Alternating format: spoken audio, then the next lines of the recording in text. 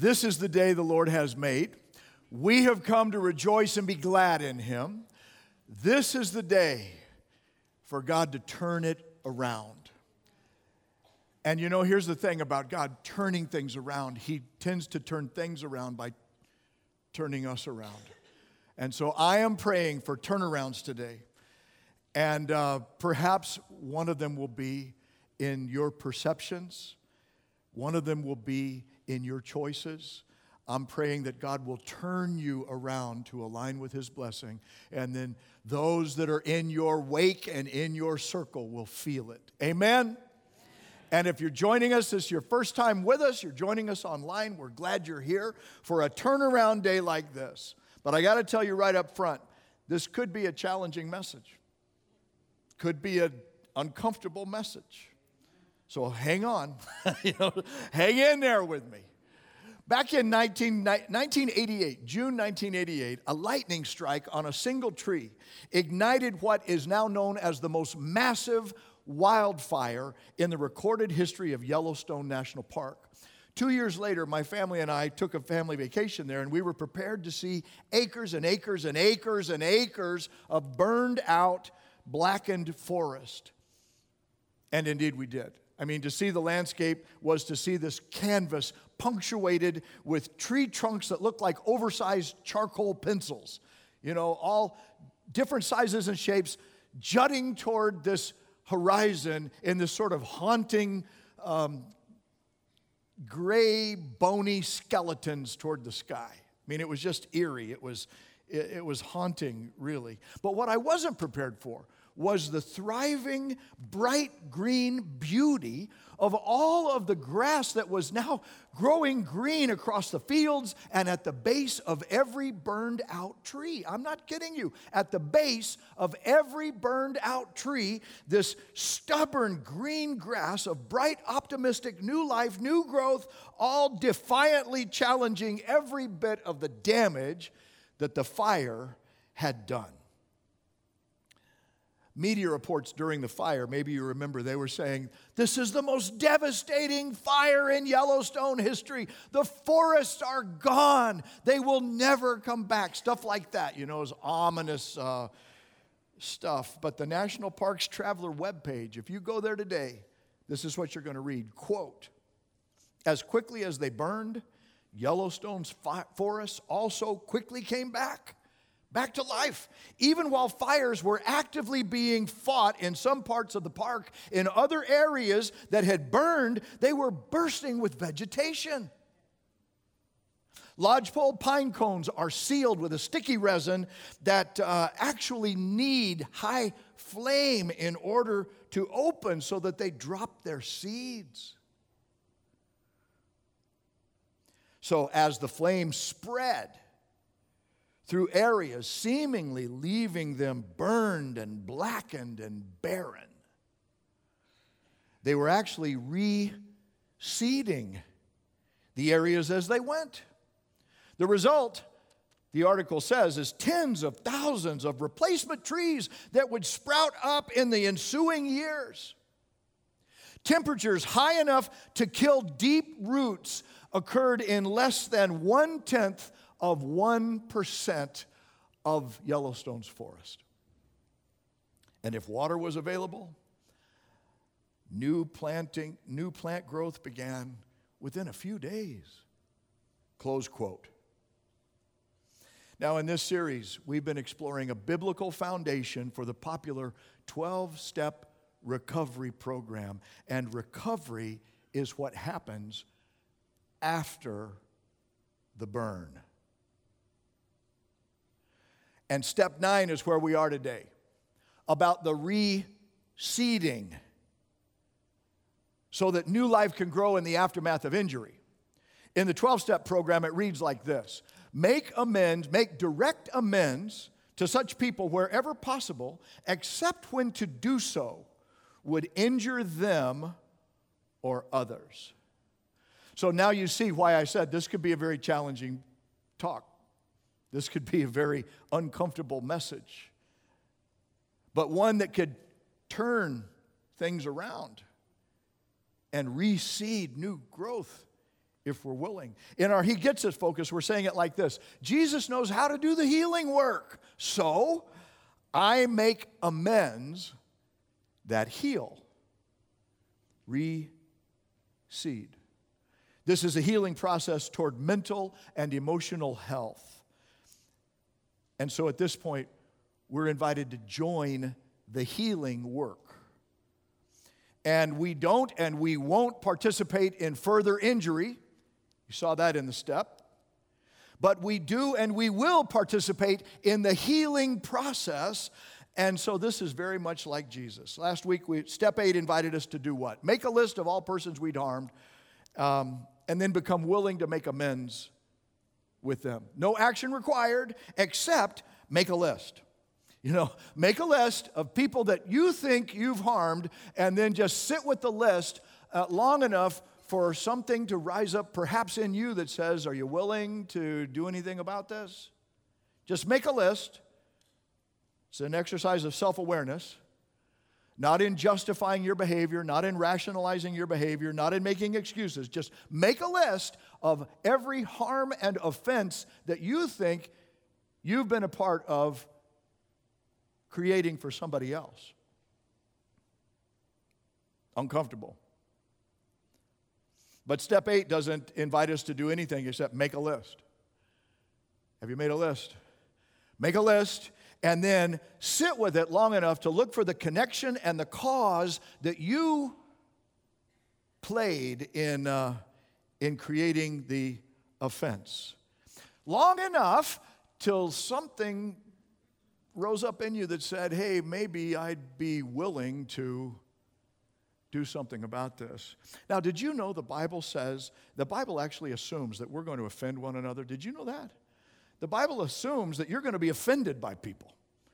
And in the church, that church people are going to offend each other, that we're going to be offensive to one another. And when we offend and when we take offense from one another, it doesn't just leave us there. It gives us some guidance on what to do when that happens. And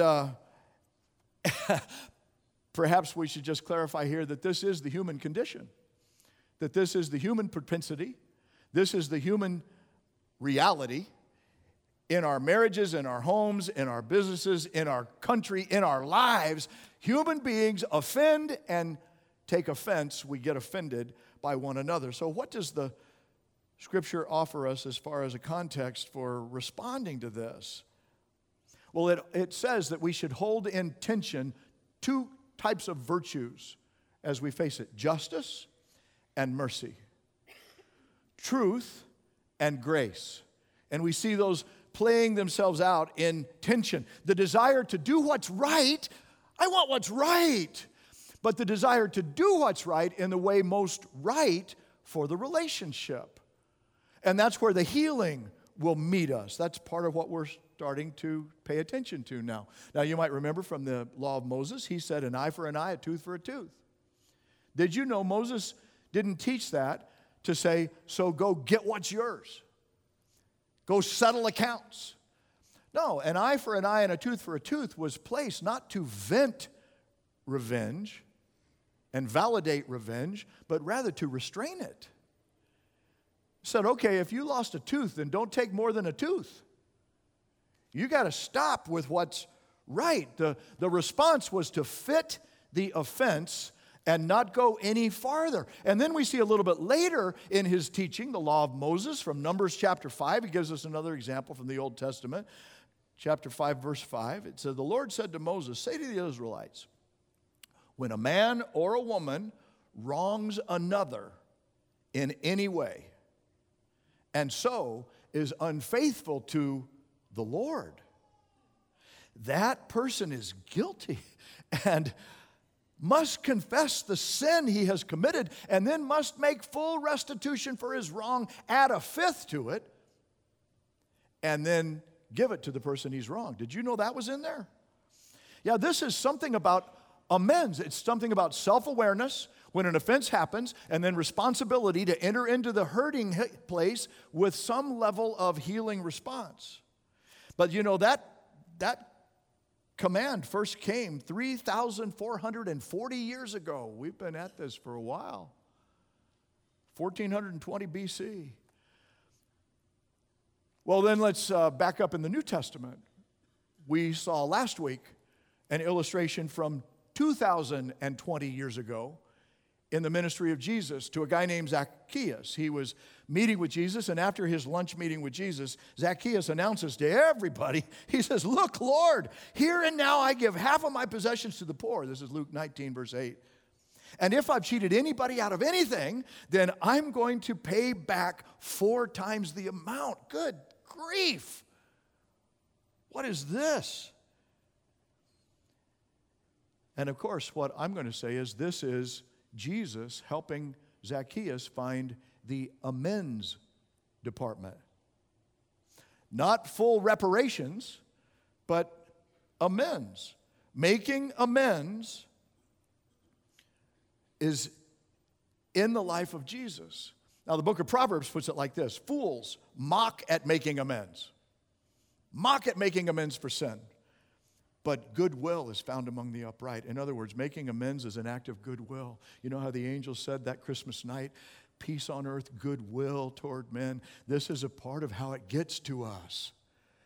When we've offended one another and we're having offense with one another, then goodwill can be poured into the offended area when we choose to make amends. Making amends is an act of goodwill, and only the foolish pretend when it comes to making amends. They mock it. But those seeking to live more upright lives, wanting to be part of goodwill in the world, pay attention. So you don't just sweep past injury under the rug. I mean, you don't pretend like it never happened. You don't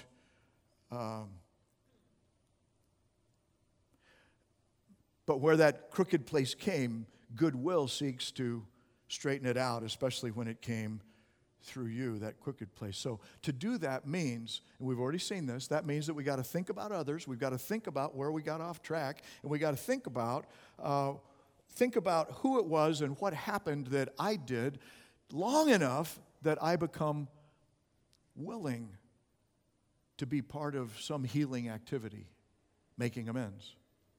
That's step 8. That was last week. Step 9 is, okay, so make amends, but no further harm. That's real important too. That's why this is a scary talk as well as a challenging one. So maybe a word here about what amends is not would be helpful. Amends is not buying forgiveness. Amends is not salving a guilty conscience. Amends is not making things right. Amends is not paying your debt or fixing what you broke. Because what we start discovering as we do a self-awareness and self-evaluation on this, that spiritually none of us is strong enough, smart enough, or rich enough to do that. Some actions once done can never be undone. That's what we start realizing. That this isn't just a surface injury, that some losses are deep and they can't just be fixed, paid back. I'm thinking about the scene in Princess Bride where Inigo Montoya spends his whole life and script in the movie, you killed my father, prepare to die. And then when he finally faces the one who created that horrible offense in his life, he said, "Tell me, what can I do? I'll do anything." And he says, "I want my father back." And what you're suddenly aware of is that kind of justice doesn't exist on this side of eternity. Some deeds once done cannot be undone. And so we're invited to think carefully and deeply about this. Amends isn't pretending like nothing happened. Amends is not saying, "Oh, I can fix that." No, amends is something that acknowledges that only the blood of Jesus can go that deep into the pain and suffering that human beings give and receive from one another in our inhumanity. Only God's mercy can cleanse our real guilt and free our hearts for true healing. And then engage us in being agents of healing. That's what amends allows us to do. Even in the aftermath of the harm that is real and that was done. Amends says this, the harm was real. It's real. And I have sat with it long enough to feel how real it is.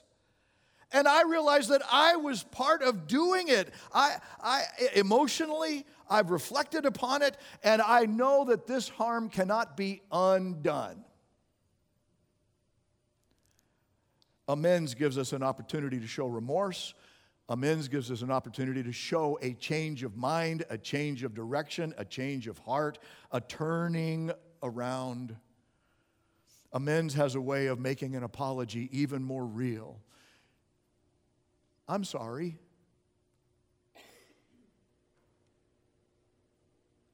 I'm sorry. Amends can take words that sometimes ring hollow and fill them with substance and weight that doesn't fix it, but it invites us to listen in a different way. 1 John 3:18, John the apostle of love says this, "Dear children, let's love not with words or speech." I mean, words can go so far, but then he says actions in truth. So we're sitting into the truth long enough to let our actions find a voice. Amends puts actions into words of apology. So Paul, great apostle Paul, 1 Corinthians 13, the chapter of love is where we're supposed to go. He says, love doesn't dishonor others. Love is not self-seeking. It's not easily angered. It keeps no record of wrongs. Doesn't delight in evil, rejoices with truth, always protects, always trusts, always hopes, always perseveres. And yet here, there's truth here for both sides of which way the door is swinging. To the offended and to the offender. Those who want to follow Christ in love will say, okay, which piece of this fits my part in this expression that we're calling step 9. People who want to live in the freedom and healing that love can bring, that following Christ followers can participate. That's what step 9 is talking about. Jesus knows how to do the healing work. Wherever your injury, whatever you've taken, whatever you've given, Jesus knows how to do the healing work. But he wants to engage us in the healing. So, what does he say? I make amends that heal. Now, another thing, just sitting in my pastor's office with the offended and the offenders over these decades of ministry together, I can tell you that there are different depth levels of offense taken. And that's got to be considered when you really want to enter into the healing at that level. Some harm is emotional and personal. That's like bearing the hurt of someone's words. Someone's insults, someone's put down, someone's ridicule, someone's lies. But then there's another level, social and public, that may involve a public betrayal, an exclusion, an abandonment, slander, damage to the relationship, to the reputation. Then there's another level of material loss where you've actually lost property because somebody was cheating, somebody was stealing, somebody, it was a material loss that was involved in this offense. And then there's another level that's like, oh my, criminal and traumatic, such as violent acts that cause bodily harm, and where this may be what they were originally thinking, where they said making amends would only create greater injury. My pastoral perspective is that most all harm involves a loss of trust. And that makes this step really challenging, doesn't it? So I got to tell you this, it's not my purpose to try to outline today responses to the different levels of harm. I'm just making us aware of them. I want us to see the solid biblical foundation for recovery.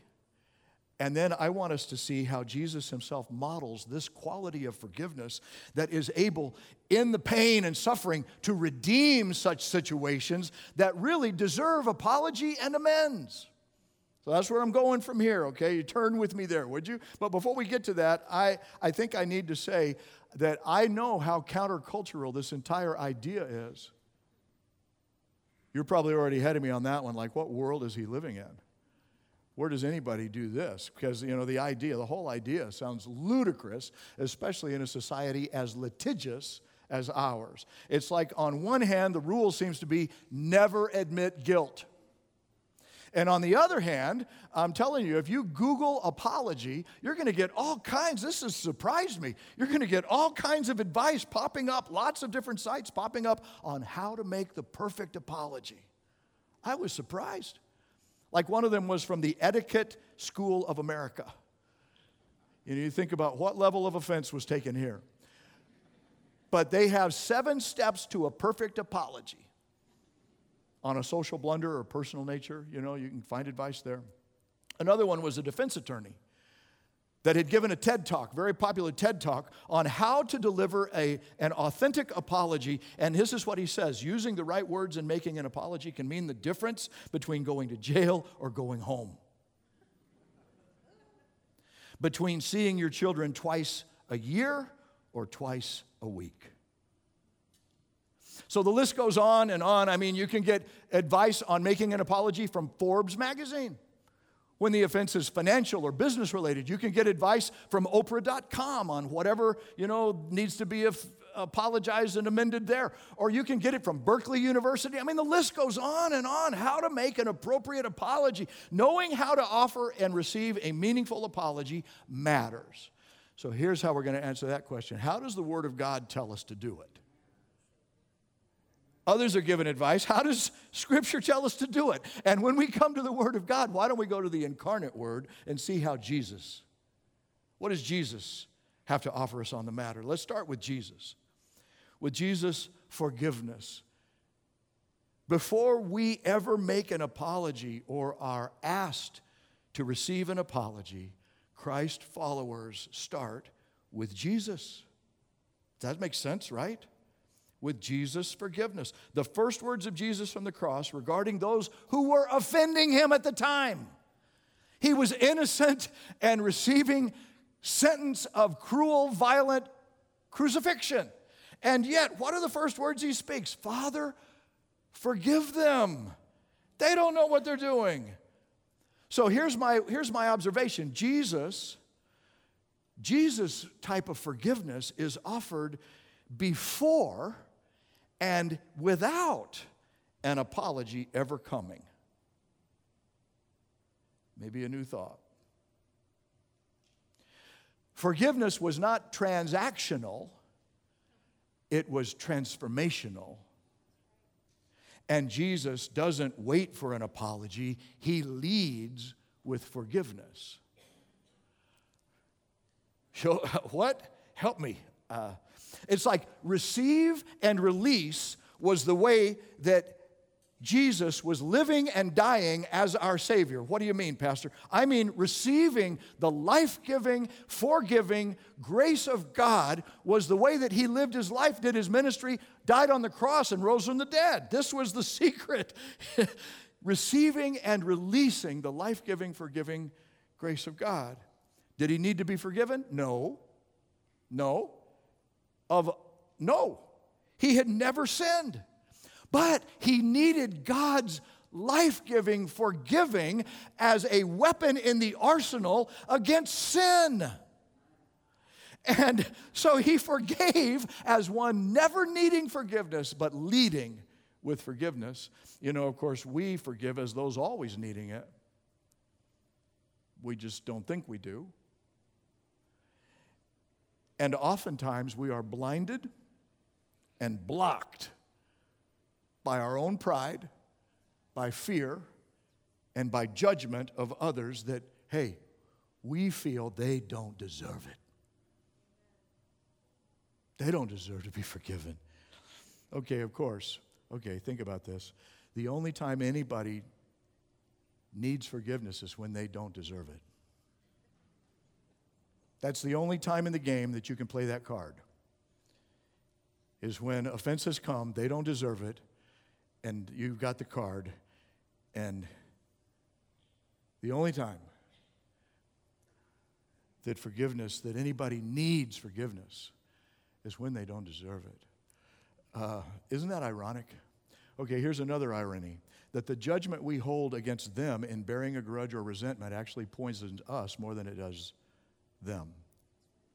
So where am I going with this? Forgiveness is the spiritual medicine that God gives us, that Jesus models to use on ourselves in the middle of the offense so that it doesn't stick.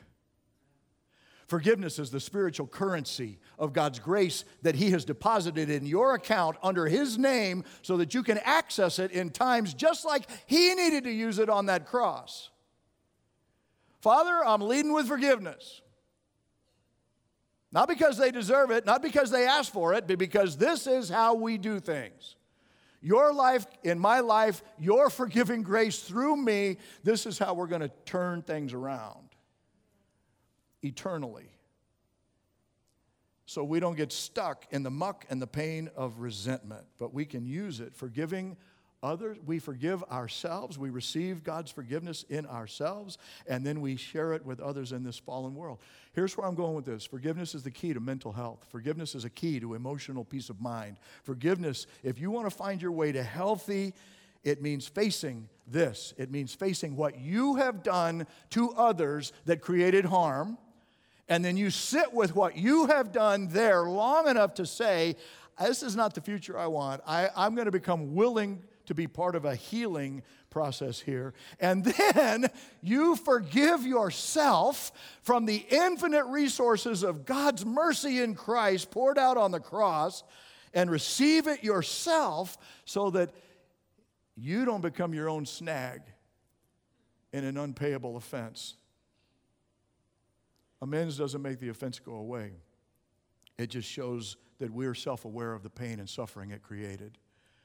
And that we got to go to a higher source for that. So we become willing to forgive ourselves first as we receive the infinite forgiveness of Jesus. And then we are willing to let it channel through us into the burned out places of those we've injured. And we bring an offering, a token, a symbol, a gesture. It's not a payment. We don't make things right. We just show up saying, man, I'm wrong. And I'm trusting mercy to meet me in justice and offer amends, though there is no way to restore or replace the damage done. Isn't that right? Offering amends doesn't and should not place the offended further in harm's way. So we're guarding against that. But every loss is beyond restoration in some way.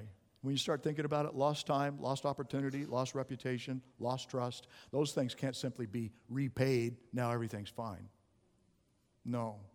So in the spirit of God's infinite forgiveness, then I'd like to remind you what the prodigal son did when he came to his senses. Jesus told the story. He said, man, this son was rebellious. He was wasting his life. He comes to his senses and he says, I got to go home. And as soon as he thought about going home, he thought, man, what a mess I made when I left. And so he made a list, didn't he? He said, I've offended my father, and I did harm to our relationship, and I got to go back, and so let's listen to what he said. I will set out and go back to my father, and I will say to him, Father, I've sinned against heaven and against you. I'm no longer worthy to be called your son. Make me like one of your hired servants. And so I'm wondering, is Jesus showing us how to say I'm sorry here? Is Jesus showing us how to make an apology, how to return home, and how to make amends? You answer that for yourself as you reflect upon this. But the son is making his plan in 3 parts. His plan to have this encounter. He's going to, make amends. He's going to show up. He's going to own his stuff. What does he do? First, he says, I'm going to admit my error and the pain that I caused. And that's where he starts the conversation. Father, there's the individual that took the heat, took the hurt. Father, I've sinned against you. I've sinned against God. My actions have created harm spiritually and emotionally in our family. And I got to show up with that. The harm that I've created. I've sinned. Number 2, I show remorse that feels the cost of the loss and my part in it. What does he say? I'm not worthy to be called your son. My behaviors have disqualified me from our relational intimacy. My behaviors have damaged our relationship. I'm in shame. I'm in guilt. He just says it for himself because of my wrong. And then third, he says, I ask if there's anything I can do to work things out. Not make it right.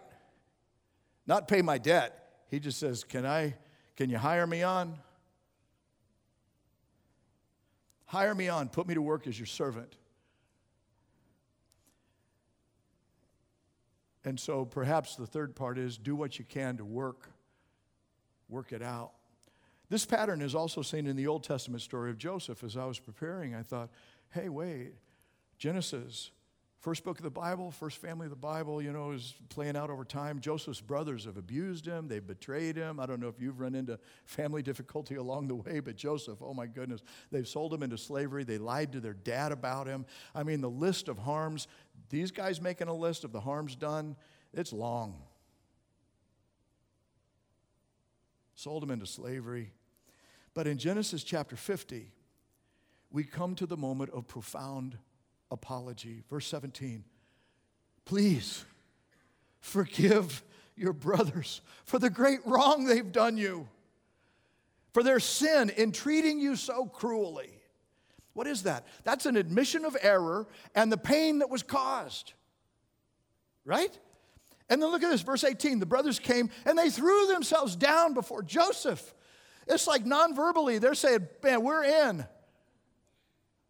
I mean, we've sat with this emotionally long enough that we can't pretend like it didn't happen. I mean, we're at your feet. Look what we did. And their approach, their physical and bodily emotional approach showed the depth of their remorse and of their regret. Next part of verse 18, look, we're your slaves. We're here to work. If there's anything we can do to work things out. See, that's what amends offers. And that's where healing will find our hearts. So who's on your list? You thought about it yet? Who have you harmed? Thought about it yet? Have you sat with it long enough to feel anything about it? And as those feelings rise, have you asked in the presence of God, is there something I'm supposed to become willing about around this? I'm not sure I'm willing, but I'm willing to become willing, Lord, if that's what you've got in mind. And then as you feel prompted to take this step, then I would suggest to you that it's also wise to write it out, to get your thinking visible in front of you with words, to write the apology, to write the amends, and then do it with a spiritual confidant. Do it with a mentor who can pray through it with you and who is there so that your heart can find healing and that you can align your life to the life of Jesus. That's what the purpose is here. Right? That's what we're seeking to do. And then pray with you through it and then realize that we don't do this alone. None of us are in this thing by ourselves. It's a community thing. And then review your words. That's what the Son does. Before he ever gets to the Father, I mean, he's got his story out. He's starting to tell it. Maybe he said them out loud as he was rehearsing it along the way. When I see my dad, here's what I'm going to say. Father, I've sinned. He knew what he was going to say. Careful with his words. And then saying them out loud to rehearse them so that his heart has a chance to catch up with his mind and start feeling what this means. Now remember, don't hide, don't blame, don't deflect, don't distort. Admit your error, own the pain that it has created. Don't try to dodge it. The suffering that it has caused. Ask yourself, is there anything you can do to begin to work toward what's right?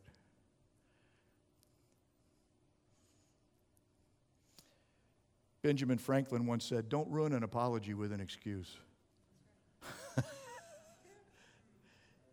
I did this, but if you hadn't done that, then,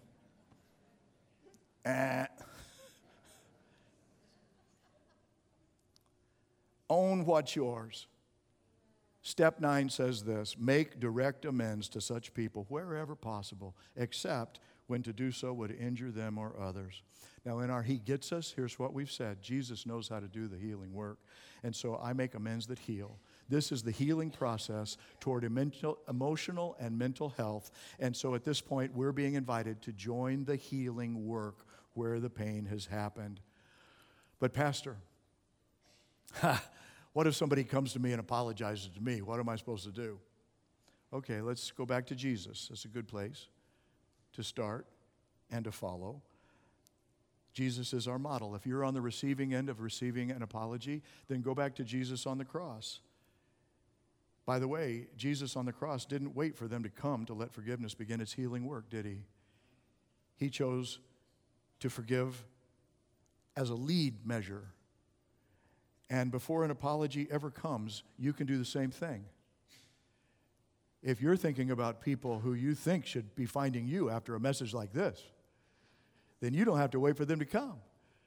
And if they never come, you can still get free. How? By doing what Jesus did.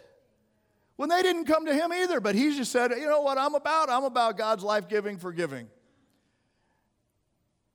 And so you can choose to forgive as part of the divine remedy that's going to bring healing to your heart and help you not get stuck in the muck of pain and an unpayable offense. May God give us grace to understand what I just said. And then the Apostle Peter said this. We heard from John, we heard from Paul. What does Peter say? Above all things, above all. What does above all mean? That means everything else is under this one. This one is the one that's above all, right? What does that mean to you? Whatever is your all, this goes above it.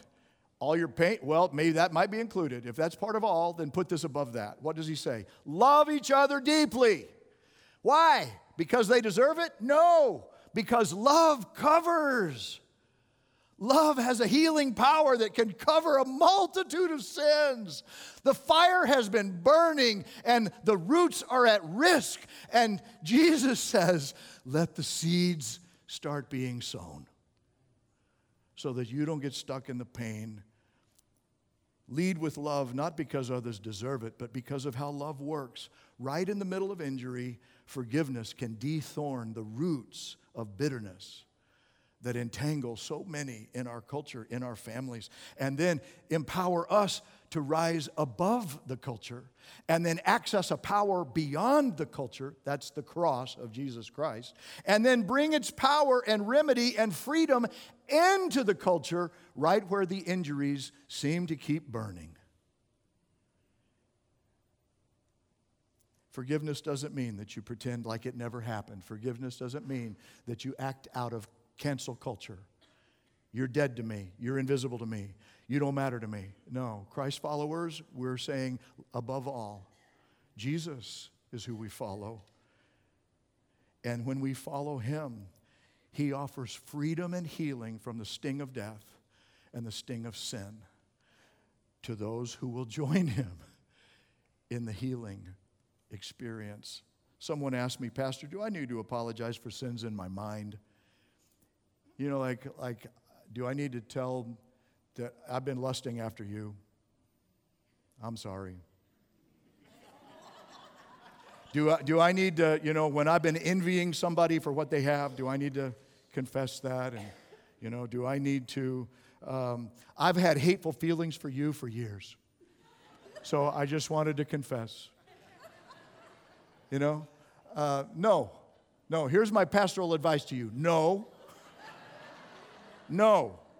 Those are sins before God, and that's where your confession should go, to where your sins have been offensive. So, no, that doesn't require confession. Sins of the mind do not require confession or amends with another. But when they move from the mind into action that involves property or persons, behavior, then apology and amends are keys to freedom for you and for them. So I want to ask you, and on your journey to peace of mind, is it time to lay down your weapons, break the arrows, move toward peace, and pick up your keys that can restore? Will you let the Yellowstone fire bring a whole new life or keep burning down into your roots. Forgiveness is the path to peace of mind and letting go of the pain and releasing the suffering into the nail-scarred hands of the one who loves you and completely paid our full debt.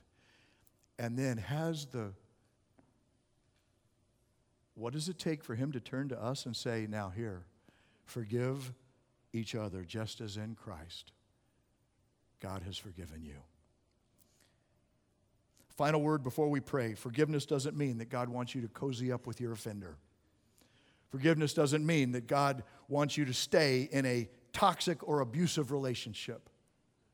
It means what I've said it means in the rest of this message, if you were paying attention. It means offering seeds to the burned out places in your life so that new life can grow there. Would you pray with me now? Gracious God, we thank you for this word of truth from your word that will meet us in our place of pain with the opportunity to find healing and freedom. And I'm praying for sisters and brothers in this place that are connecting with us online, wherever the point of pain has come into their soul, that this day might be a day of turning that thing around and then experiencing the freedom that forgiveness can bring into our souls and hearts and lives and marriages and families and relationships, and then letting the grass grow and the forest rebloom. Is that for you, sister, brother? Would you lean into it? And perhaps for somebody today, this is your day, the day of salvation, to say, Lord Jesus, I thank you that on the cross you were talking about me when you were dying and said, Father, forgive her. Father, forgive him. I receive your forgiveness, Lord. And then when you rose from the dead and made your spirit available, that you wanted me to know the fullness of your love by your Spirit. Come into my life. Holy Spirit, fill me. And now lead me as I seek to follow you. In your name I pray. Our heads bowed just for a moment longer. If you prayed that prayer with me and would let me ask God's blessing on your next steps of faith, then I'm going to ask you simply to raise your hand and hold it up for just a moment. If you're joining us online, please let us know so that we can connect with you as well. God bless you. Thank you. God bless you, brother. On the aisle, in the middle, toward the back, all the way on the left, my left. God bless you. Thank you, Lord, for every person who by uplifted hand is saying, my heart is open and I'm trusting you as my Savior. Fill me, free me, forgive me. As I follow you forward, may they know the fullness of your peace. We make our prayer in your name, Jesus. Amen.